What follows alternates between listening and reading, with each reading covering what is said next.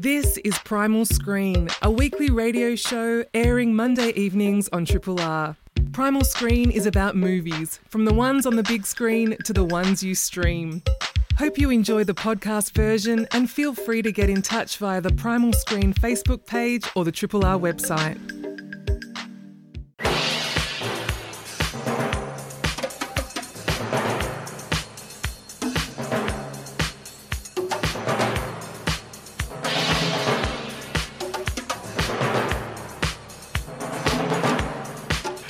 Hello and welcome to Primal Screen, a Triple R film criticism show and podcast. You've had a little bit of time off, but it sounded good. There we go. And now I can hear yours. Fantastic.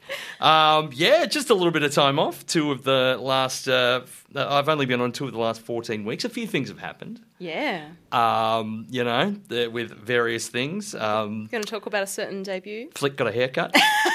Finally. As possibly as Carl, I can't quite tell. He has the No. My partner Perry Cummings and I made a movie, Yes. a horror feature film called Apparitions, which had its world premiere at Monsterfest on Saturday night to a sold-out crowd, and that was quite a special night. A lot of lovely energy in the room.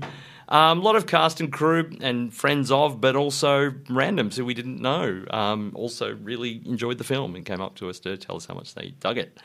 So, yeah, that was amazing. I think it's amazing the work that you and Pez do, but just to get to that point and to screen it at one of our local independent cinemas is really lovely. That's what's great. I mean, it's a cinema we've been to so many times. It's a film festival that we've been to various times. A short of mine screened there in 2016.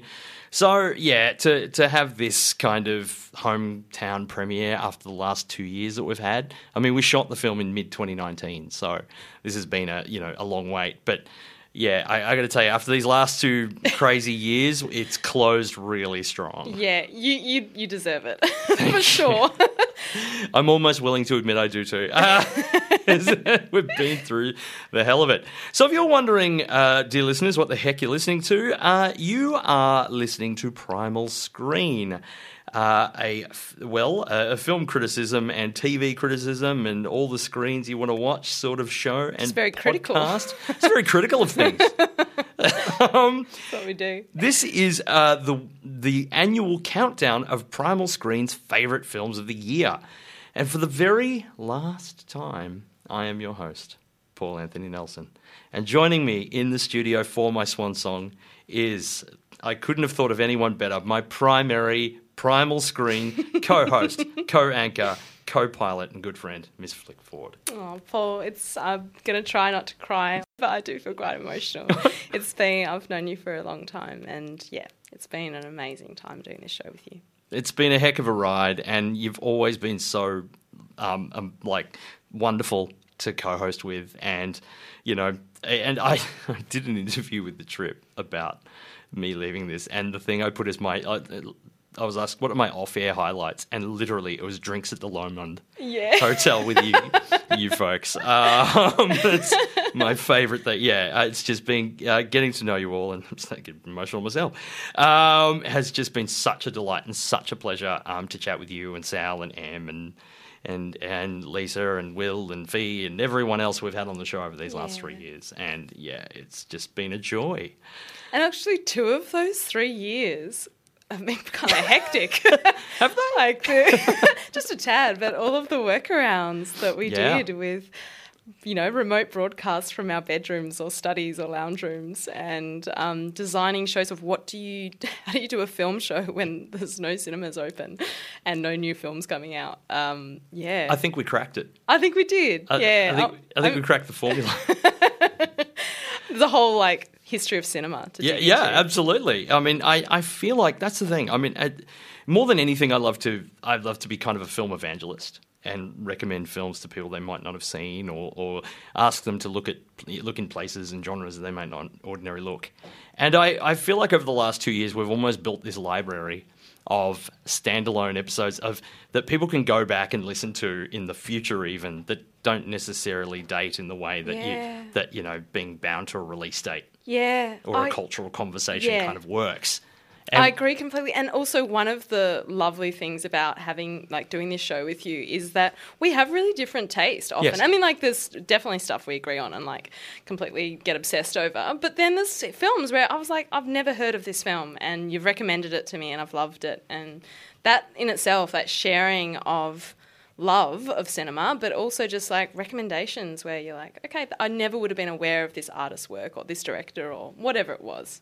And that's why it's certainly why I do it. And that really warms me to hear that. And I hope I've done that for not only a good self, but our listeners out there as well. I'm sure you have, Paul. I think...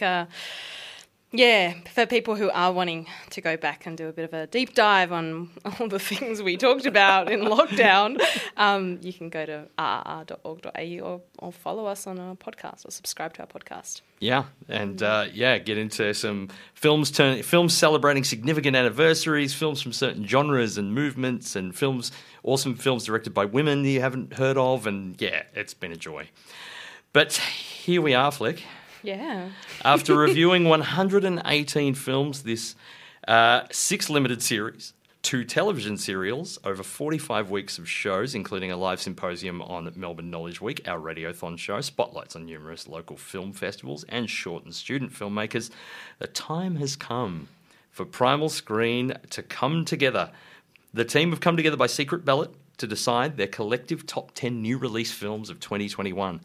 Due to the fact that we had so many frequent guest hosts this year, we had more people vote in this poll than ever before. The top 10s of Sally Christie, Cerise Howard, Emma Westwood, even our faithful long-time panellist, Killer Carl Chapman. You're about to say long-suffering. Long-suffering, yeah. That's true. This evening, my arrival proved that. As well as Flick and myself, and the top less than 10s of Will Cox and Fee Wright. Fee gave us 3 films. She's been a busy woman this year. A bit cheeky.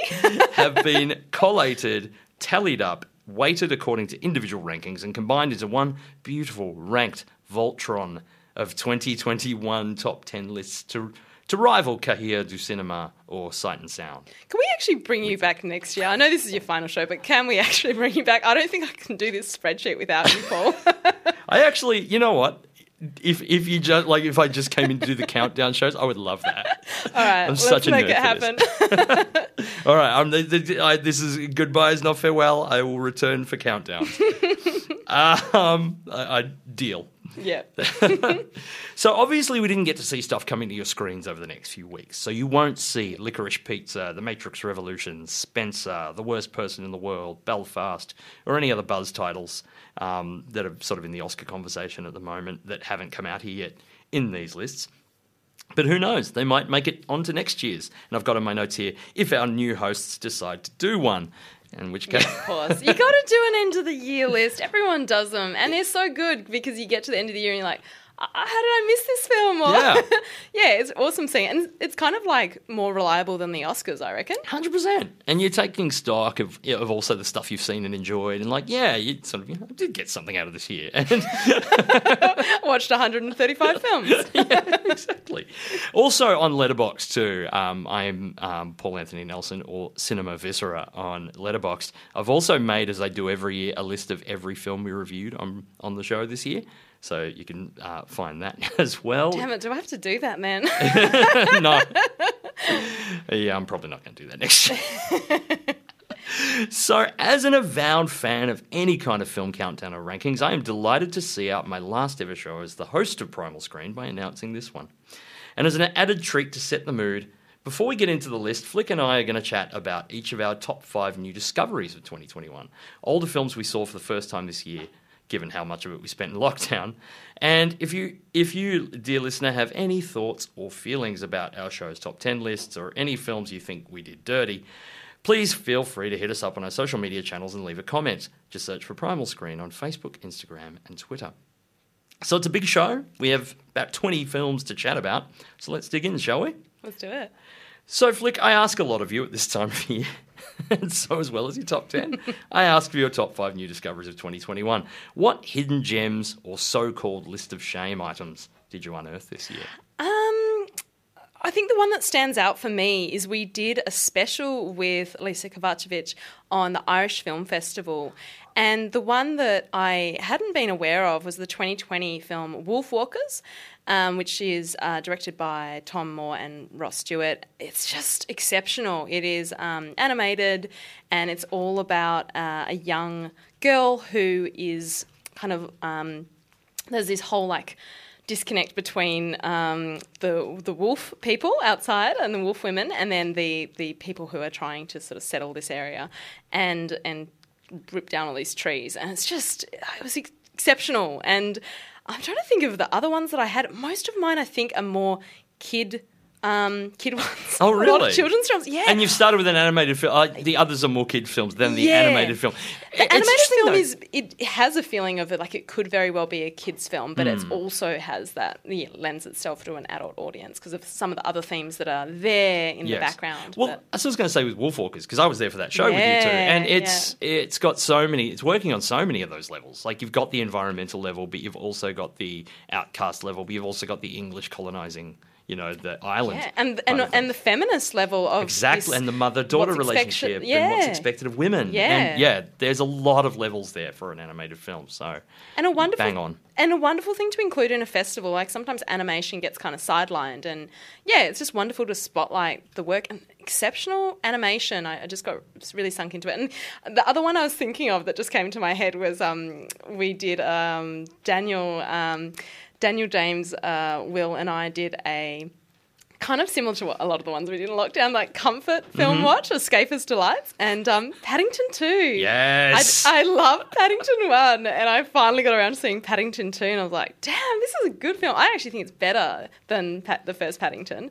Just wonderful, just like really fun, joyful, clever, so much physical comedy, wonderfully written, and a few... and just a bullet of joy. Yeah, it really Both is. of those films are right to the heart. Like, I like, any film with an animated animal, I'm instantly on the back foot. And, I loved Paddington as a kid, but it was one of those ones where it's like, I don't know if I want to see this. And then eventually I saw the first one, like, holy crap, this is really great. And then, as you say, they backed it up with the second one, and it's possibly even better. And I'm disappointed Paul King isn't coming back to do the third one, but... because there's such a vision there, and they're just from the colour, they're sort of like take a sort of a Wes Anderson-y sort of aesthetic, but take it to another level. It's like Wes Anderson meets The Mighty Boosh, which Paul King also directed. So I love it too. That's such a great pick. Yeah, and so much joy. Like I feel like that's what we really needed. So we had. I think I'd actually booked in to do like an environmental film sort of focus, about climate change. And I was like, actually, I can't do that this week. Wasn't that also the week like there was another lockdown dropped or something? Like it was a huge, and there was the earthquake. It might have actually been that crazy week. I think the earthquake had like damaged the pipes in my backyard, split open, and cost like $11,000 worth of damage. God. And then I was like, oh great, I have to do a show on climate change. So in between crying through the presser, I was like, oh, you know what, let's just do something nice. But also another shift we had this year was we started to include television series, and so some of the stuff I came across through that was Mr. Inbetween, which have you seen, Paul? I have not. No. I'm very keen though because it seems very up my alley. You would love it, I think. Really amazing performance based on a short film that then got put into this. And because I've seen The Magician years and years ago. But he's just exceptional. I'm just trying to think of his name. And again, that thing you were talking about on the show, I love that that's his entire career. Yes! It's the only role he's ever played over 20 years. So it's kind of wild as well, isn't it? Where it's like, at what point is it the character? What point is it? Is he just playing himself, or is this it's kind of crazy. Ray Shoesmith, who is the character, and I've forgotten his name. Scott Ryan. Yes. And he's just a fascinating person. I've listened to a lot of interviews with him, so I really enjoyed Mr. Inbetween. Brand new cherry flavour, which again I'm feeling sounds like you would a little up my alley as well. And I May Destroy You, which I think is one of the best. Yeah, which I'm also keen. I've seen none of these. They're all on my watch list. Yes, yeah. That's why we do these shows, because if you've missed anything during the year, you can catch up on it. So those are your... I suppose so. I kind of did a real loose one, didn't I? I suppose another one that came up was... So what have we got? Wolfwalkers, Paddington 2, Mr. In-Between, brand new cherry flavour. I May Destroy You. And I May Destroy You. And can I add in a special shout out to Cerise? Just did she forwarded on so many interesting choices that we ended up including in the show, like The Magic Voice of a Rebel, which was a fantastic documentary. And she also, I don't know, I just feel like there was lots of really interesting stuff that I wouldn't otherwise have been across. So that has been a lovely experience as well. Good old Cerise. Yeah, talk about your film evangelists. Cerise Howard is absolutely that. That's awesome. What a great list. And yeah, so much. Again, I greatly enjoyed Wolfwalkers and particularly Paddington 2, and those 3 shows are, I've got to see them. I mean, brand new cherry flavours set in Hollywood in the 90s. And you would just love it. It's just like, I saw the trailer and it's like, is this going to be like a Ryan Murphy sort of thing? But the more I've heard about it, it's not that. And Nick Antosca, who you interviewed, who made that, did a show called Channel Zero, which is another box set I have at home that I need to watch. Yeah. So I'm keen. I was watching it just being like, this is so Paul. I probably did text you. I can't even remember. But yeah, I was just like, thought of you immediately. Well, I got to say, my top 5 discoveries, my number 5 is, I don't know, and here's the thing, some of these you might have seen. Number 5 is, for my friends and I, okay, so quick thing. I got in this podcast called Screen Drafts, which is a movie game, which essentially you get together with someone else and you have alternating picks and you try and collectively draft the top 7 films in any given genre or an actor or whatever. And you each have one veto each, so you can veto something to either kick it off the list or push it up.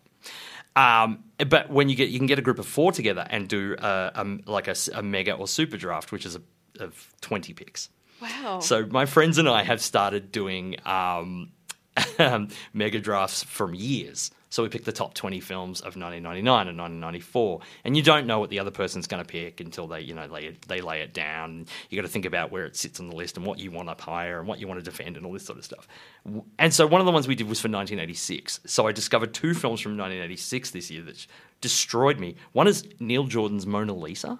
Oh, I haven't seen that. With Bob Hoskins and Kathy Tyson and Michael Caine in a role that he may never have been this chilling before or since. It uses those cold blue eyes to perfect effect.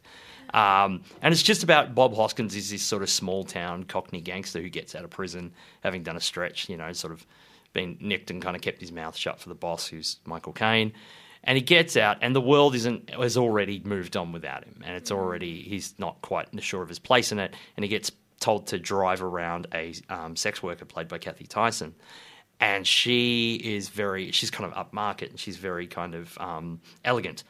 And it's this weird thing where he sort of develops feelings for her, but also these sort of paternal feelings, and can't reconcile that. And because he's kind of this, sort of rough and tumble kind of guy, but there's this sensitivity in him. And it's this beautiful, complex character study between the two of them. That's the kind of thing that you just don't see enough anymore because it's so complex. And there's times when he's flat out unlikable, and there's times when he's just adorable, and he's got, Robbie Coltrane's in it, is his best friend who he goes and tells about everything, and he lives in a caravan and writes mystery novels. It's so good. So Mona Lisa, the other film from 1986, is a favourite of my partner's, which she's been recommending to me forever, which is a big, tough sit, but it is incredible, which is Betty Blue. Oh, right. From director Jean-Jacques Benix. Yeah. And that is... we watched the director's cut on the Criterion disc, and it is just a overwhelming experience. It's almost like reading a great novel. It's these 2 characters, and it's sort of this guy who's a budding author meets this woman who's played by Beatrice Dahl in this iconic performance, and she has, she's this incredibly exciting person, but she also is battling various kind of mental illnesses. And the 2 of them, he's trying to, and it's the thing, he sort of loves her so much. He kind of they have this sort of little unit together, sort of trying to hold each other together. And you go along like a novel, following them to the people they meet. And she's determined to get him to write a book, and she's typing it up and all this sort of thing. And it's just really beautiful and goes to some dark places. Also goes to sort of genre adjacent kind of places, and it's just that beautiful French kind of. It's part of the kind of the cinema de look movement with Luc Besson and Leos Carax sort of came up at the same time, and it's almost that meets Truffaut. It's really... That sounds amazing. It's heartbreaking. Yeah, okay. It's heartbreaking, you say? I'm in. You're in, yeah. It's pretty devastating. I also saw Charlie Chaplin's debut, The Kid, for the first time. Oh, right. Yeah. And I watched The Kid and City Lights, and I know that City Lights is kind of the popular pick for the masterpiece, but I thought The Kid was better. Like, there is something so beautiful and primal about The Kid, and it's just ageless. It's this thing that would it would just hit you like a hammer at any time in history that you watch it. It's like, as long as, kind of, sort of, not mock, but like pseudo-parental relationships and poverty are a thing, this will be a thing. And it's so beautiful and so funny and so full of heart and brilliantly directed. It's one of the all-time great directorial debuts, as if anybody needs telling that. But if you've not seen it just made me go, I need to watch. I've only seen like a handful of Chaplin's movies, and I need to just deep dive into all that, because The Kid is perfection. Another film is a film that you were saying, a brand new cherry flavour. This is almost me as a film. 1975's Night Moves. Oh. Directed by Arthur Penn. I don't know if I know that one. Am I confusing it? Tell me about Yeah, because there's a Kelly Reichardt environmental thriller called Night Moves. This is not that. Wait a moment. Maybe also you. You're a complex man. I contain multitudes. So this is a film by Arthur Penn, who directed Bonnie and Clyde and various other things, and it's a detective film based on a novel. Gene Hackman plays this sort of small-time detective named Harry Mosby. And it's just got this beautiful lived-in film. It's all set in LA in the 70s. It's got this hazy LA feel. He's kind of an pretty, he's morally complex but pretty upstanding kind of guy. And it features some of my favourite lines of the year. It's just got this great... It's a film I just wanted to crawl in and live in there. It's and it's got that sort of great 70s sort of downbeat ending.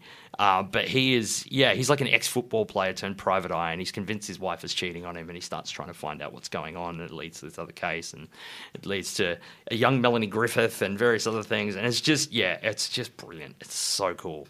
You can rent that one on iTunes. But my number one discovery of the year has to be, and I think we've talked about this privately in the past, but I'd never seen the 7-Up series before. Oh, of course, we did talk about this, yes. And oh my God, this is one of the greatest things I've ever seen. It's just tremendous. And there's not much I could say about it that hasn't been already said. If you're unfamiliar, a documentary filmmaker named Paul Armand in 1964 went to a school and interviewed 14 kids about their experiences and how they expect life to go and all this sort of thing. And they're from different classes. He was looking at class disparity in childhood and how it works out. And then someone working on that film, a young director named Michael Apted, came back to seven of the kids who committed 7 years later to interview them about how they changed and looking back on themselves when they were 7, and then decided to come back every 7 years. And the latest one was in 2019, and all the protagonists are 63. I'm absolutely gutted that the next one is still 5 years away. I dearly want to know how. It's like they're like your friends by the end of it. It's such a wonderful look at class and gender and all this sort of, and all these ways. And it's interesting the way the series has evolved and the protagonists have evolved as time has gone on, or in some cases devolved. And I imagine for the subjects themselves, it must be fascinating. I think we change so much throughout our lives, and we're not always aware of it. We're not conscious, and you just feel like you're always essentially yourself. But really, there's so much change based on life events, based on what decisions you make. And then having someone hold that mirror up to you every 7 years and have the public digest it and get feedback from the public. And it's interesting throughout the films, the protagonists often remark upon that as well. That sort of thing. It's like, every 7 years this is like a poison pill. I'm reminded of all this stuff. And then whereas other people really embrace it and really love it and love to see them again and love, and he puts two of them together occasionally. And it's an absolute masterpiece. So Flick's top 5 discoveries were Wolf Walkers, Paddington 2, Mr. In Between, brand new cherry flavour, and I May Destroy You. Can I just add, these were all ones that featured on the show. Yep. To include my off-air discoveries. Sorry, Paul. Didn't properly read the memo. And I'm sure she has a list of many more. Disclaimer.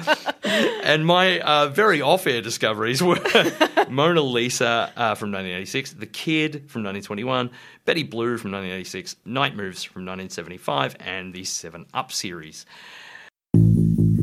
Triple R on FM, digital, online, and via the app. You are back with Primal Screen on Triple R with Flick Ford and myself, Paul Anthony Nelson.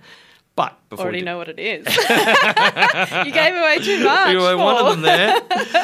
But where did it finish? We don't know. So, as I said at the top of the show, we took a poll of 8 of our most frequent co-hosts this year, including Flick and my good self, who each submitted their ranked top 10 films of the year lists, which I plugged into a spreadsheet because I'm a maniac and assigned a point system. 10 points for number 1 pick, down to 1 point for number 10 pick. Broke any ties by first how many lists each film had appeared on, then if they'd appeared on an equal amount of lists, and got points and votes. If they'd been any of the voters' number 1 film, then they got preference. I didn't know that part of it. Oh my God, Paul. It's deep.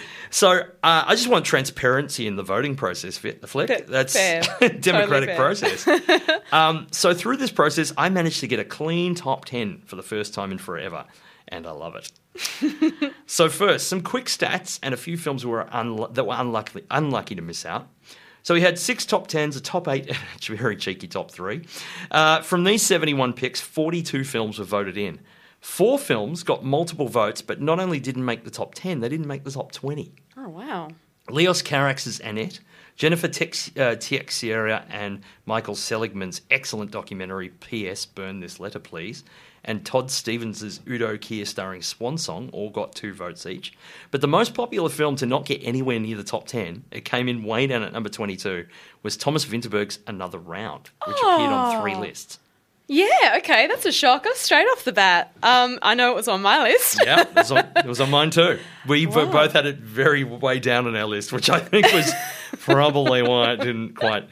Now, at the other end of the spectrum, the only person whose number 1 film of the year did not appear on anyone else's list was Fee Wright's pick, the documentary Sisters with Transistors. Oh, you know what? That was so close to being on mine, but I didn't make I watched it for MIF and I didn't make it the whole way through. So I loved what I'd seen of it, but I was like, oh, is it okay to put it on a list? Like, what about if it's really terrible for that final, 20 minutes? Exactly. So it's an 11 for me. Yeah, interesting. So I second Fee's pick, It's beautiful doco. It's, of course, about pioneering female and female-identifying electronic musicians, which screened at MIF, as you said. As is often the case with Fee and I on air, we had wildly different reactions to this film. I was not a fan, but her lone voice was enough to champion it all the way to 16th place. Yeah. Now, the top 15 films all got multiple votes. So the honourable mentions to those who just missed out were Todd Haynes' first feature documentary, The Velvet Underground. Oh, that didn't get that far. Number 15, about the Andy Warhol formed band who wound up as the sound that launched 1,000 bands. Anthony Hopkins' Oscar-winning turn in Florian Zeller's The Father. What? Hang on, that didn't make it in? It's an honourable mention. I'm so crushed. That was pretty high up on my list. I love that film. You tried to push it up there. I should have just made it number 1. Just cooked your data. Just get at the points. Then this was amazing. It's at 13th and 12th, right next to each other, and they got the same amount of points. It was a double shot of excoriating social documents from Romania. Alexander Nanau's incredible documentary Collective about a team of journalists uncovering the depths of corruption in the Romanian health system, and Radu Jude's bonkers COVID-era social satire, Bad Luck Banging or Loony Porn. Which was a Triple R subscriber screening. I think it was one of the more awkward after that opening, screens. I bet. All I've seen is the trailer and the opening. Paul, it's actually spectacular. I have to say that the middle part of it, which is just a love letter to montage, I think you'd actually really love. Okay. Yeah, it's a strange film, and Cerise got to chat with Radu Jude about his film, and it's a very good listen if you want to go back to that. Will do. Thank you for pronouncing that properly. And, of course, that film was Cerise Howard's number 1 film of the year. Of course it was. To nobody's surprise. Nothing says Cerise Howard more than Bad Luck Banging or Loony Porn. Then, at number 11, the film that came the closest to cracking the top 10, only missing out after 2 tiebreaker rounds, was Denis Villeneuve's colossal adaptation of Frank Herbert's seminal sci-fi epic Dune. Are you kidding me? Number 11. Bloody! I think we're going to get cancelled, Paul. But it's a pretty incredible top 10, though. So, this is, like I said, to rival Cahiers du Cinema and Sight and Sound. I think we really cracked the formula this year. Yeah. And just on Dune 2, there's our good friend of the show, Alexandra Helen Nicholas, her partner, Christian McRae, has recently written a book in the Constellations series of books all about Dune. Oh, amazing. David Lynch's Dune, and digging into that. And that's currently available now on the web and all good bookstores. So grab that if you're wanting some more Dune in your life. Spicehead. Muad'Dib. Now, Flick, I know 3 of these films appeared in your top 10. Now, that just missed out. How are you feeling? Look, I'm crushed. I was holding back the tears at the start of the show for other reasons, and now I'm like, I'm just in shock and I don't know how to continue.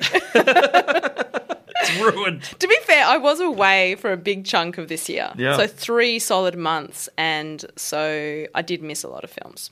But I got to say, there are some films you dearly love in this list. Okay. So, should we unleash the hounds? Primal Screen's top 10 films of the year are, at number 10, is that Rarest of Beasts, a music documentary that I flat out loved. About maybe the best, but certainly the quirkiest band you've never heard of. And and I have to say, playing my hand here, the vastly better of the 2 Edgar Wright films we got this year. Oh, that's a shocker reveal. I actually thought, I know how much you love Edgar Wright. And I was watching this and I had a moment of thinking, would Paul love this as much as... Because I know you hate music docos. Yeah. So well, this cracked into yours and my top 10 and was very high in Cerese's, and that is The Sparks Brothers. Yes. I loved this. I was telling everyone about it, and I feel like I watched the reverse of you. I watched so many music docos, and this just stood out to me. I think it's brilliant. It captures their humour. I wasn't actually that aware of them. I'd seen them do the intro of Annette, of course, which I thought was spectacular, but I had no other reference point, and I just learned so much about them and loved them and thought, what an amazing creative duo. And yeah. Body of work. And so much work. And I think that's the thing. I've been trying to find what it is. I have this very specific style. Like, I've always loved bands like Queen and early Radiohead and Muse and things like that, and early Muse, I guess. But I think it's like art rock. I think that's what they call it. And it's like, and after seeing Sparks and instantly loving it, it's like, oh yeah, this is definitely my jam. I like this sort of thing. And it's very playful because you've got Edgar Wright's playfulness. Yes. And sometimes the music docos can be a bit dry and a bit too biographical and just like, okay, you kind of tune out. Unless you're a fan, you tune out. 100%. I think you don't need to be a fan to love this doco. Absolutely not. And it's the thing. And it's a lot of the talking heads are comedians or other kind of witty musicians. So you've kind of got these great talking heads as well, all shot in this very simple black and white sort of style that gives this film an elegance, as opposed to the the kind of eye-popping colour and bizarre sort of music videos. And it's also it's clearly made by a nerd. Like, he's made it in chronological order and it's all their entire career. But I love that. So the Sparks Brothers at number 10. At number 9, one of the things I love most is when a new director makes a stunning debut and then manages to fulfill that promise by backing it up with a killer second effort, which is something that absolutely happened with French mistress of the macabre, Julia Ducournau, and her genre and gender-bending horror-adjacent drama, Titane.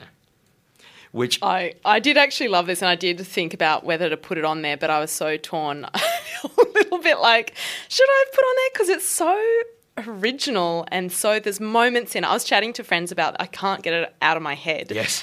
So maybe I should have gone on my list. I'm sorry I didn't put it on there. But I think that there are moments in this film that I think I'll be thinking about decades from now. Yeah. And that will have video essays written about them because they're so beautiful. Like that Future Islands dance scene that plays for basically the duration of the song. Yeah. The lighting work, the connection between this father and, like, I was trying to describe it. I was like, it sort of is a bit like that film Imposter, and it's a bit like Crash, and it's a bit crashed into Imposter.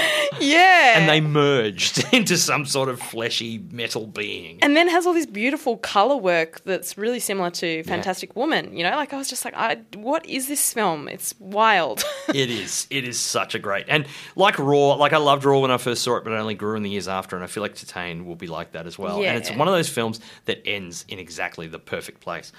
At number 8 is perhaps the very first film we reviewed on air this year. Speaking of films with the name woman in the title. Speaking of stunning debuts, as I said then as now, that this writer-director showed some of the greatest grasps of radical tone shifting I'd seen from a debut filmmaker in years, while also making a roaring feminist statement. I am, of course, talking about Emerald Fennell's Promising Young Woman. I thought that would be on your top. I thought that'd be your number 1, was it? It was very close. Yeah. It was very high on my list and Emma's list. You were the first person to text me about that film, and I remember. Did we review it on the show together? You didn't quite have the reaction that I expected. No. But I feel like, there's heaps of people that loved Promising Young Woman. And look, there's lots of. I'm still talking about it now. You know, at the end of the year, and I think that says something. It just really stunned me. Now I'm conscious of time, okay. So I'm going to keep going because this is a film that you might want to speak to.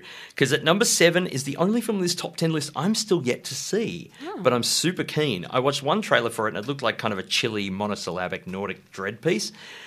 Starring an actress I love. I already know what you're And then I saw a second trailer, which, without really giving much away, looks so friggin' insane that it's taking all my strength not to watch the screen right now.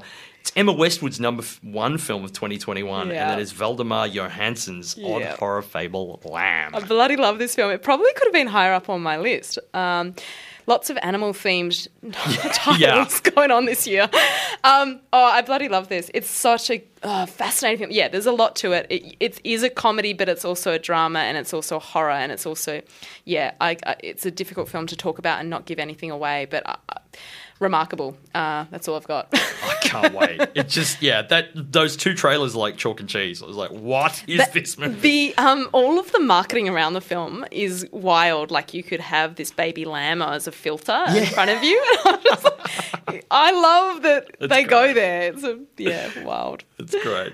Now, number 6 is a film I couldn't vote for, as I saw it at MIF last year and voted on it last year. But it always bears repeating. This was our occasional co-host Will Cox's number 1 film of the year, and ranked extremely highly for our panellist Carl Chapman. Continuing the animal theme is Kelly Reichardt's beautiful drama about 2 gentlemen trying to make a go of it in the brutal Wild West, First Cow. So that's, sorry, I am going to get Carl to speak to one film, but not this one. It's the one coming up. But yes, I loved First Cow. It was in my top, I think it was my number 6 film of last year. I actually hadn't seen it. You still haven't seen it? No. 2 years, a year and a half later. It was in the thick of MIF, and I was like, I should watch this, and I didn't get around to it, and then it's just like, it's a lot of things. You should get to it. It's really, I might be on like Mubi or something now. It probably is, yeah. Yeah, it's just lovely. So that's the back half of the Primal Screen Team's top 10 films of 2021. From 10 to 6, The Sparks Brothers, Titane, Promising Young Woman, Lamb, and First Cow.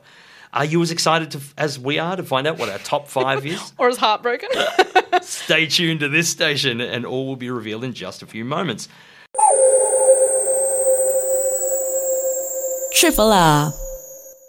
You're listening to Primal Screen on Triple R with Flick Ford and myself, Paul Anthony Nelson. And now we have been counting down Primal Screen's top 10 films of 2021 tonight. Here we are at the pointy end. The brains trust of Primal Screen, Flick Ford, Sally Christie, Cerise Howard, Emma Westwood, Will Cox, Phil Wright, Carl Chapman, and myself, Paul Anthony Nelson, have voted. The results are in, and after counting off the first half of our top 10 of the year, The Sparks Brothers, Titane, Promising Young Woman, Lamb, and First Cow, we are ready to rank our collective top 5. Just a quick stat before we jump in. No film on this list turned up in more than... no film in the top 5 in the top 10 had turned up in more than half of our list. But four of these four turned up in half of our list. So four of them turned up in 4 of the 8 lists, and all 4 are in the top 5. All right. The only one of these top 5 films that didn't appear on half of our lists only appeared on 2 lists, but they were those 2 people's favourite film of the year. What was it? So here we go.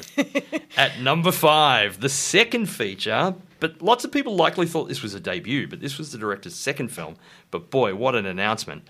From director Shaka King, Jesus and the Black Messiah.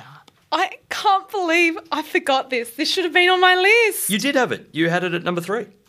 No, I didn't. You totally did. I've got it written here. You must have deleted it at some point. You must have. Oh, really? Yeah. Okay. Yeah, well, wonderful, because I stand by that. Yeah. Now I'm worrying about what one I sent through, what draft. It made. That's why The Father wasn't number 1. It was on Sally's, Will's, yours, and my list. I bloody love that film. It was a stunner. It was absolute, just so. And it came at the time too. I think I was seeing a lot of films that just seemed really small or sort of. They should have been more cinematic. And this just came out, it's like, bang, this was like a big, widescreen, cinematic biopic, but with real, it felt like Hollywood resources, but not making a Hollywood-style movie. Felt very kind of early Spike Lee. Yes, yeah. And just Daniel Kaluuya and Lakeith Stanfield and Dominic Fishback, who played Fred Hampton's wife. Just stunning performance. And the great Jesse Plemons, who's always terrific. In such a great, heartbreaking story. And God, I wish I could put my finger on it. It's something that I saw recently that kind of reminded me of this, of somebody who basically lived this lie and got, for their sort of own means to try to make something out, and then got to the end of it and basically, took their own lives, not long after, because they couldn't live with this guilt. And, Lakeith Stansfield's character, Ron O'Neill. It happened to him. But yeah, this is just such an urgent, terrific film. And it was one of the few films nominated for Oscars last year that was like, you totally deserve to be in this group. Yeah, for sure. So at number 4, so that's Jesus and the Black Messiah at number 5, which I think... Another subscriber screening. Sorry to interrupt. Oh, yeah, it was too. We obviously pick them well. We do. We don't actually pick those, but we contribute. we pimp them and sometimes introduce them. If you get down to this Thursday's screening of The Worst Woman in the World, you might see me introducing it. Worst person in the world. Worst person in the world? It is person. She might also be the worst woman. That's Who true. knows? Probably not, though. Now, at number 4... the only film in this list that didn't get a general release. Having only screened at festivals, it may have only screened in Australia at MIFF, but I didn't get the time to research that claim. But after personally finding a few films about film a bit disappointing over the years, this felt like a bolt of lightning. At number 4 is cult film brainiac Kayla Janice's 3-hour-plus documentary on the inspiration, history, and evolution of folk horror cinema, Woodlands Dark and Days Bewitched. Oh. A history of folk horror. And this appeared on mine, Sally's, Cerese's, and Will's lists. Oh, wow. I've got to seek that out. I haven't watched it. It is brilliant. It's coming out in the US on a box set of folk horror films, which is part of the sort of whole overall project called All These Haunts Are Ours. But I don't know what kind of release it's getting here, but I'd love someone like Shudder or someone to pick it up, because it's basically a 3-hour masterclass on folk horror cinema, and from all over the world, and the sort of things like colonization and things that kind of have influenced all of that. And it's just, I've seen a lot of film docos the last few years have been a bit dry and a bit like, and, haven't quite gone deep enough, and this one just goes there, and I could just watched it all the way through again. It's brilliant. Now, at number 3 is the film I mentioned before. This is the film that only appeared on 2 lists, but was the number 1 film of the year for 2 of us. Now, this is a film we reviewed way back in February on our second show of the year. It's mine and Sally's number 1 films of 2021, but only got to number 3 on our list. It's a caustic drama directed like a horror movie about a fractured family led by a well-meaning but greedy and narcissistic patriarch. And the first film from director Sean Durkin in almost a decade. Oh, how did I leave this off my list? The Nest. Are you can tell I wrote my list in a hurry. I'm shocked by my own. Yeah, Your own that mission. that is wonderful film. I'm going to update mine. I'll re-release it. If you did, I'm glad it made it in though, because that is an exceptional film. Oh, it was a knockout. Yes, It was a film that absolutely floored me, and it just lived in my head for weeks afterwards in a way that so few films lately have. And it's just, again, one of these films that has all these themes baked into it, but in a beautifully subtle way. And the way the sort of almost horror style directorial flourishes, even though it's basically a family drama. And and maybe my favorite performance of the year by Carrie Coon. Yes, yes, that scene where it's literally just on Jude her Law's face. talking, and just her face, it's like that is and acting. A cigarette. It's the best. Yeah. This is the most underrated film of 2021. Seek it out. It's called The Nest. You can rent it on various places. Now we're down to the top 2, and we've had most people's top 10, but we've not had yours, Flick, or Carl's. Now, before I launch in, I'll say this. Not only do these films appear on half the lists, points-wise, they streeted the field. Nothing came close, but they were only divided by 1 point. Wow. So at number 2, a film that in other lesser hands could have just been reduced to a meme, a cheap knockoff making fun of its wild, prolific, beloved star and the subject of his quest, but instead was a small, almost meditative reflection on the nature of art, cuisine, greed, and grief. At number 2, Carl Chapman's number 1 film of the year and Primal Screen's number 2 is Michael Sarnowski's rather odd drama starring the great Nicolas Cage, Pig. Carl, what was it about Pig that made it your film of the year? Well, for one thing, it was probably one of the more recent ones, so therefore it sort of stuck in my mind more. Recency bias? I'm really surprised, actually, that it's come so high, and having a sense of what's coming next, I'm also surprised by that one.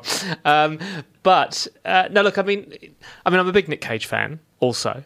I think he always brings an incredible presence to his films. And, of course, he does actually have some words in this one, unlike... what was the one set in the... Willy's Wonderland? Willy's Wonderland, yeah. No, look, I just thought it was very interesting. It just really took us on a bit of an unexpected journey. I mean, it started off as one thing, and then it really became something more, as you say, a bit of a meditation, perhaps on masculinity and, just these characters and the way they... I don't know, one of them, to me, was very unlikable to begin with, and then you begin to see another side of his life, and that changes, and the relationship with his family members. And I think also just learning more about Nick Cage and his background as the character in this film. And then there's this weird kind of underbelly... It's bizarre. Sort of fight scene, which seems slightly surreal, but somehow still works. Yeah, no, it's definitely an odd one. But yeah, that appeared in lots of lists.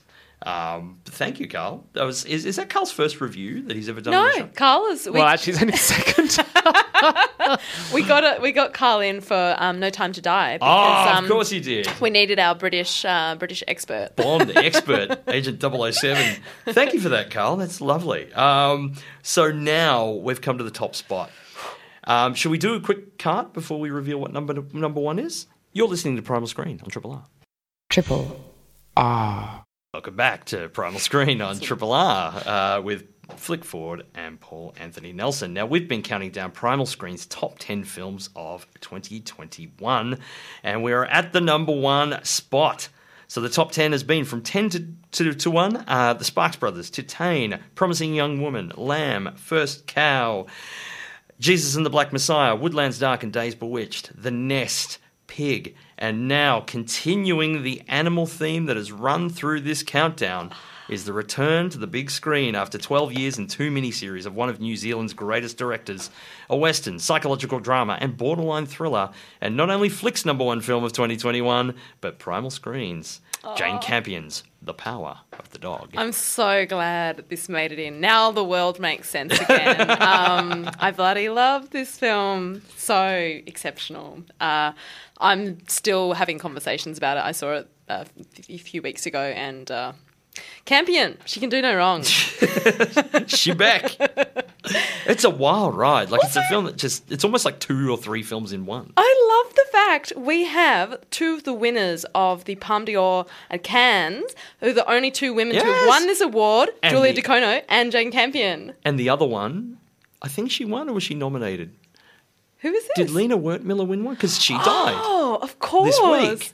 Lena Wertmüller. Yeah, it was for another award, wasn't it? Was it the Academy? Oh, maybe it's the Oscar nominees. Yeah. But at least two award-winning women in our top 10. Love it. Yeah. Big year. This is a terrific movie. I mean, obviously we're right at the end. We can't say too much. And have you reviewed it? We've reviewed it. Go back and listen to that. Absolutely. So there you go, listeners. We've ended I've ended my era on Primal Screen with a perfect top 10 countdown. Go out and check all those films. Listen to past shows to listen to our reviews. Next week I may be gone, but Flick isn't. She'll be doing the latest in our now annual Christmas specials, rounding up a bunch of Triple R presenters for their picks. Grinch. Thank you to everyone on Triple R who's been so awesome to me and to this show and has supported us over the year. To you, Flick, to you, Carl, to Sally, to Emma, to Lisa, to everybody, and to Morty and everyone else that's helped us over the years. Thank you so much. This has been such a pleasure. Good night, goodbye, farewell, and I'm in. Thanks for listening to Primal Screen, a weekly radio show airing Monday evenings on Triple R. Hope you've enjoyed the podcast version and feel free to get in touch via the Primal Screen Facebook page or the Triple R website.